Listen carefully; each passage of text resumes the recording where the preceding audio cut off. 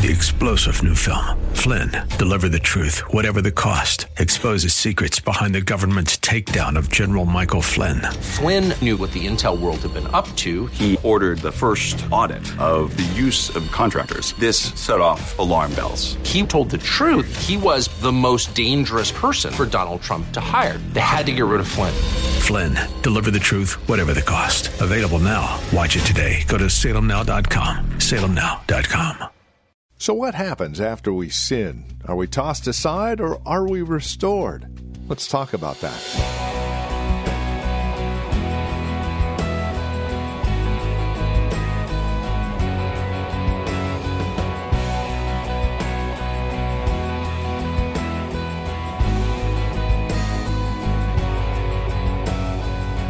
How many times have you felt like you've been struggling with sin and you've come to the end of your rope?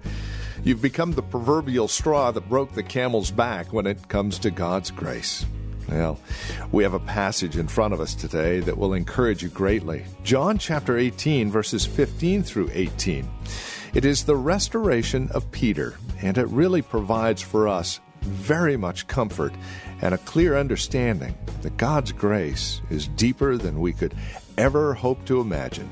From The Well, a Christian community in Livermore, California, here's Pastor Napoleon Kaufman with today's broadcast. Restoration. John chapter 18, and we're going to look at verses 15 on down to 18. Restoration. Jesus chose Peter. He drew him to himself. He called him out of obscurity. Peter was a fisherman. He was someone that was obviously busy when Jesus found him, communicated his heart to him, and instructed him to follow him. Obviously, over the course of his 3.5 years of his ministry, Jesus' ministry, Peter was there the whole time. He saw the miracles. He saw the healings. He saw the power of God be released. He saw the Spirit of God rest upon the Lord. He saw Jesus' ups. He saw his downs. He saw his moments when his back was against the wall, when people lied on Jesus, falsely accused him. He went through the whole ride. He ate with Jesus. They slept in the same quarters. They were very intimate. The relationship, we know, was a little bit unique. And not only during his time walking with Jesus, but after Jesus ascended, we see that this relationship was continually galvanized and strengthened. And so it's very clear when you read this Bible that Peter knew Jesus in a very, very unusual way. And there was a place in Jesus' heart for Peter that was also a blessing. And Peter was a leader. Jesus chose Peter, and he knew that he wasn't perfect. He knew that he had flaws. Through the course of their relationship and developing the relationship, Jesus told him that he was going to deny him. He told him that he was going to do various things. And Jesus talked to him about his character. We see this several times. But through it all, even though Peter had this relationship with God, we see something here that really is disturbing. And we want to learn from this moment and then allow God to thrust us forward. We want to keep this in our mind so we never lose sight of the fact that no matter how close you are to Jesus, no matter how intimate you are with Jesus and how much of a relationship you have with Jesus, if you're not watchful, you'll walk away from Jesus. And we have to make sure we don't walk away from Jesus. And if you're here this morning and you've walked away from Jesus, I'm telling you, you coming back to Jesus today. Can I have an amen, y'all? Look at this. It says this here in verse 15. And Simon Peter followed Jesus. This is after he had been arrested. Simon Peter followed Jesus, and so did another disciple. Now, that disciple was known to the high priest and went with Jesus into the courtyard of the high priest. But Peter stood at the door outside. Then the other disciple, who was known to the high priest, went out and spoke to her, who kept the door, and brought Peter in. Then the servant girl, who kept the door, said to Peter, "You are not also one of this man's disciples, are you?" And he said, "I am not." Now the servants and officers who made a fire of coals stood there, for it was cold, and they warmed themselves.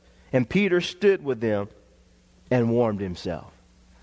Now, we see very clearly here that obviously Jesus is a disciple. Peter is a disciple of Jesus. But in this particular verse, we see that he clearly says that he is not. And the question that I have when I see stuff like this is, why? Why did he do that? He clearly knows who Jesus is. He's all these things that I just spoke of, he experienced with the Lord. But in this moment, he denies him, and he begins to draw, and he's drawn to these individuals that are outside warming themselves. Those that are in, positions of authority in some ways in this situation. And there are a couple things here, 3 things that I want to highlight that I believe, and I think I can also prove this through Scripture, that are a problem in Peter's mind as he's going through this particular situation, as he's in this situation. Number 1, I want you to write down the word self-preservation. There is something unhealthy about us that we have to all acknowledge. Just like Adam when he fell, the first thing that he tried to do when he fell was to hide and to cover himself. It's self-preservation. And this is a flaw in us. There's something that we have to look at, and it can become a fatal flaw if we're not watchful. We're just always trying to cover ourselves and protect ourselves and preserve ourselves. Then we're not going to give of ourselves the way that we should, which is the ultimate expression of love. And so in this particular situation, Peter is trying to cover himself. He's trying to hide himself. He's trying to preserve himself because he knows if he identifies with who Jesus is, it's going to put him in a compromised situation and make him look bad in the midst of these individuals in this particular moment. And oftentimes we're very critical of Peter, but when it comes to self-preservation and our relationship with Christ, we oftentimes do the same thing. Instead of us shouting from the rooftop our relationship with Jesus, being unapologetic about our relationship with Jesus, telling people, hey, this is what the Word of God says. I don't know what anybody else said. I just know what the Bible says, and whatever the Bible says is what I'm going to say. We'll change things so that people will allow us to run with their group, to sit at the bonfire, if you will. And it's a shame. We have to make sure that when it comes to our relationship with God, that we refuse to compromise. We refuse to water it down. We refuse to shallow it down. We should want the world to know that Jesus is real. He died for us. That you can call me a religious fanatic. I don't care. That my relationship with God has brought a sense of security and peace. And I refuse to allow, and we should refuse to allow self-preservation to get the best of us when it comes to sharing who we are openly before the world and whose we are openly before the world. Can I have an amen? The second thing that I want to highlight is, and I kind of touched on it, is cultural acceptance. This is huge with the church. The church, and I've been saying this for years now, being a part of the church is not a popularity contest. This is what we do here is real serious business. This is the most important business on the planet. It's keeping people out of hell. There's nothing more important than that. Jobs and this and that. I praise God for all those things. But you can have a great job and go to hell. Now my prayers is we have great jobs and we go into heaven. Amen. But the issue here is this. when we start to allow ourselves from a cultural standpoint to be influenced to the point that we won't identify with God and His principles and His laws and His desires, then once again, self-preservation and cultural acceptance has gotten the best of us. We're going to be outsiders. We don't try to make ourselves outsiders. We try to live God's word and His principles, and ultimately it leads us to that place. We're not trying to start a fight. But ultimately there's going to be one built in, because God's ways are not man's ways. And God's thoughts are not man's thoughts. And the way that people are trying to impose their ways upon the church, it's shameful. Let us be us. And let God have His way in our midst. Well, what happens is we don't see ourselves as a kingdom in the midst of a kingdom. As a people in the midst of a people. That God is separated a people, and He's using us to be an example to other people. What happens is we let cultural acceptance get the best of us. We find ourselves falling into the trap. Peter, in this moment, him identifying with Christ was not culturally acceptable in this moment. It was something that was if he would have identified with Christ, it would have been countercultural. He didn't want to do that in that moment. He was looking for acceptance. I want to sit at the fire too.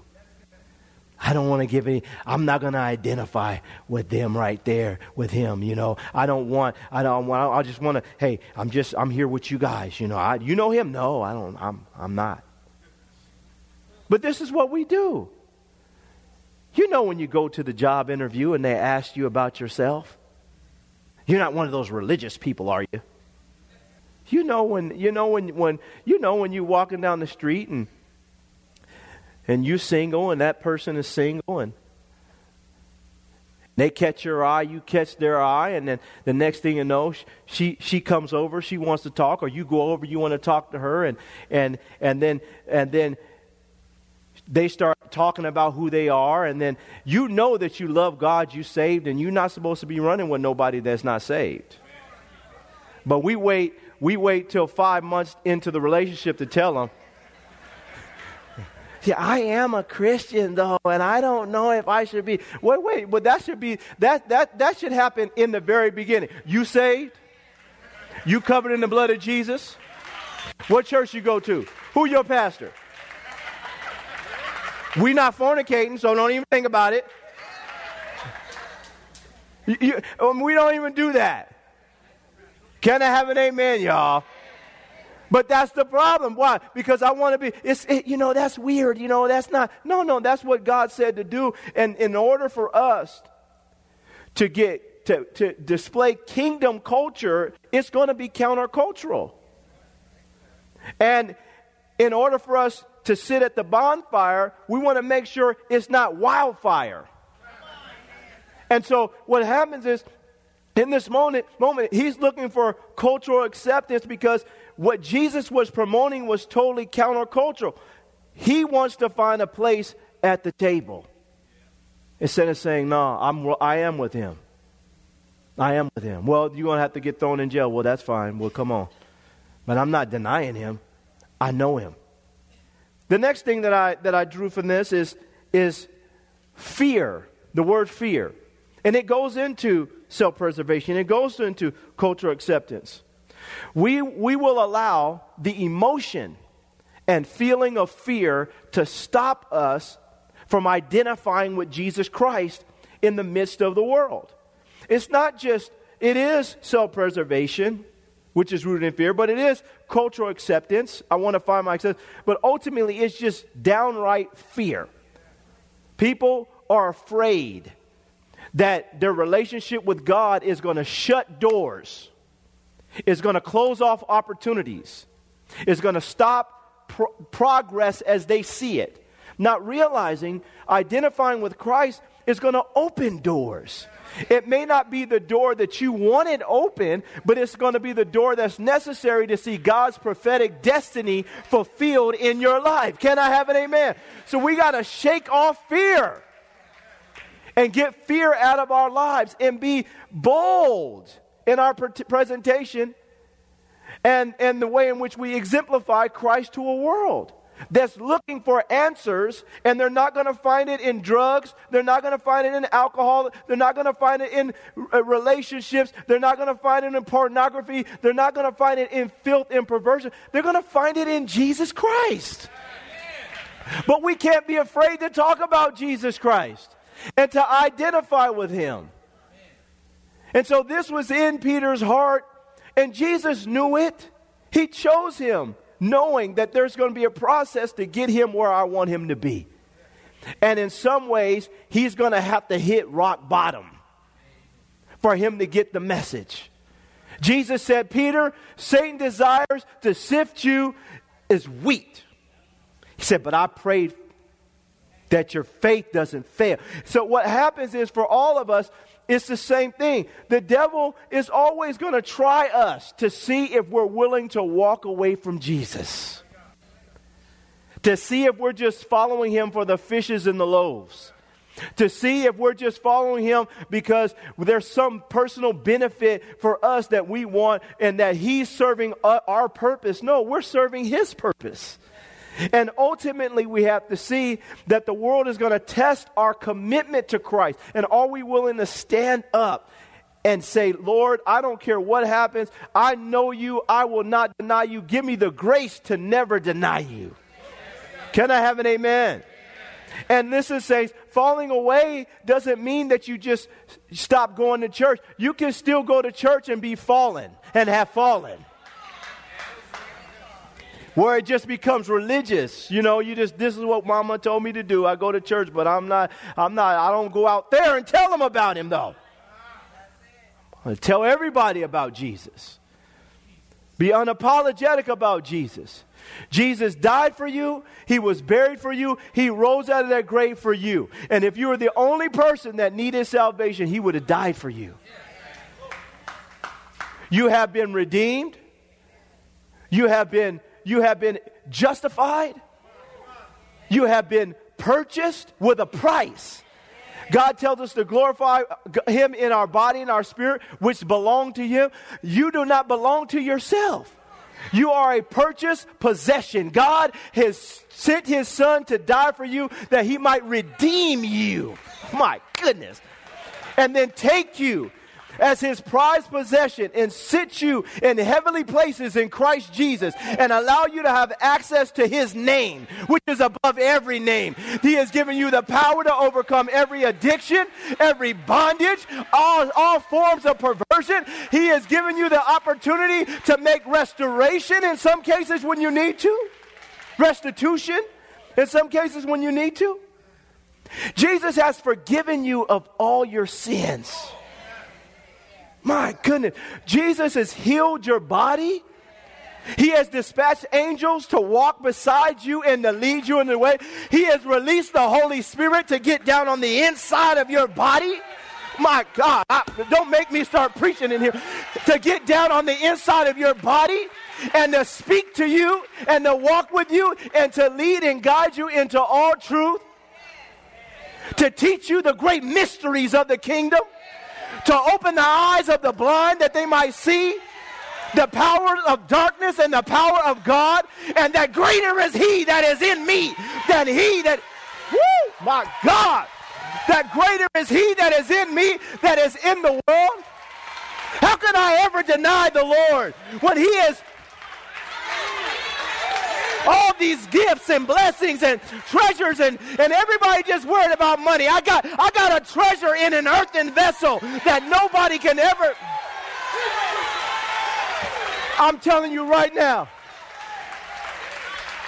We got to understand, saints, that we can never, we should never deny the Lord. I don't care what the devil places in front of you. But the thing I love about this story is that it doesn't end right here.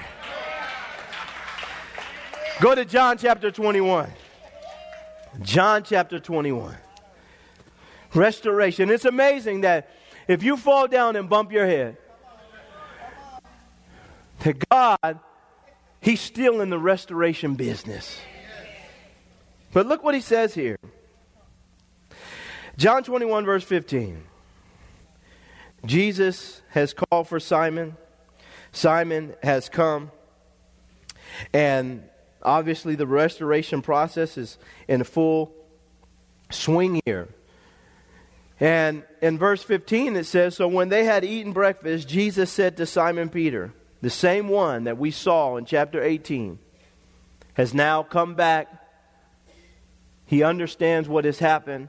But Jesus says some things here that are critical. So when they had eaten breakfast, Jesus said to Simon Peter, Simon, son of Jonah, do you love me more than these? He said to him, yes, Lord, you know that I love you. He said to him, he says, feed my lambs. I was talking about this last week. When the concept of feeding when it comes to lambs has more to do with finding pasture that is suitable for the lambs so that they can continue to grow and nourish. The lambs have the responsibility to eat in the pasture that has been provided, and so, or has been led to.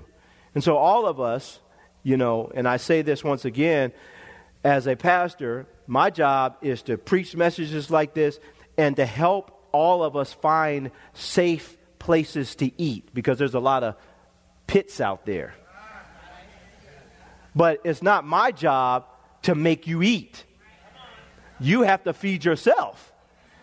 And Monday through Saturday, my expectation is you guys are out there, you're in your Bible every day seeking God, growing and maturing. And I just come here to give you a shot in the arm and tell you another place where you can find some good food. And best believe it's going to be somewhere in this book. And so Jesus tells them this. He says, if you love me, he says, yes, Lord, I know, you know that I love you. He said to him, feed my lambs. He said to him again a second time, Simon, son of Jonah, do you love me? He said to him, yes, Lord, you know that I love you. He said to him, tend my sheep. He said to him the third time, Simon, son of Jonah, do you love me? Peter was grieved because he had said to him the third time, do you love me? And he said to him, Lord, you know all things. You know that I love you. Jesus said to him, feed my sheep. Now I want to stop here, because one of the things that we see Jesus doing here is he's getting him to a place where he understands that the true love is, it helps you to overcome the power of self-preservation, cultural acceptance, and fear. Matter of fact, there's a scripture in the Bible that says, perfect love casts out all fear. For fear has torment. And so what happens is Jesus is counteracting what he saw and what he knows is taking place in Peter's past. Jesus is counteracting this by bringing him not to some other thing. He brings him straight to the issue that is love. Do you love me more? Do you love me more? And the way that you're going to show me that you love me more is by laying down your life, for not only for me, but for other people. Remember that the cross, it points up and it spreads out. And so we want to have our relationship with God right, but we also want to be willing to lay down our lives for others. And this is the ultimate expression of love. Jesus asked him about this 3 times. You love me, now go and lay down your life for somebody else. Be a blessing to somebody else. Give yourself for somebody else. Help somebody else. Do something for somebody else. When it's not convenient, when you don't feel well, when you don't know always what to do, and you don't have a perfect relationship with it, are you willing to give of yourself to be a blessing to somebody else? If you love me, do something for somebody. And for us as a church, my prayer is that our church is a big-hearted church, that we're willing to give of ourselves to benefit and bless other people. Now, we're not going to take any mess, though. Big heart doesn't mean that we just let people act a fool in the church. That's what some people think. That's not the sign of a healthy church, just letting everybody act a fool. Because Love, according to this Bible, is knowledgeable and discerning.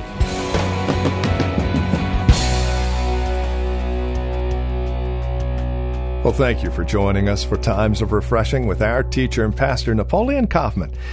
This program is the production of the Well Christian Community. And we pray today's broadcast has blessed you and has encouraged you in Christ. If it has, would you take a moment and let us know? There are several ways that you can contact us. First, by mail. The Well Christian Community. Address your envelope to 2333 Neeson Drive. That's here in Livermore. The zip code is 94551. You can also stop by our website, learn more about us, and drop us an email.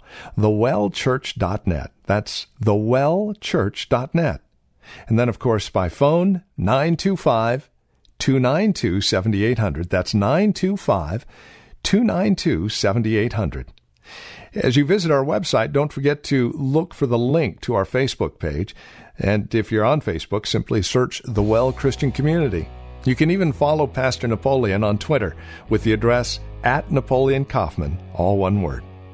Until next time, may Jesus Christ be highly exalted in your life, and may He bring you a peace that passes all understanding.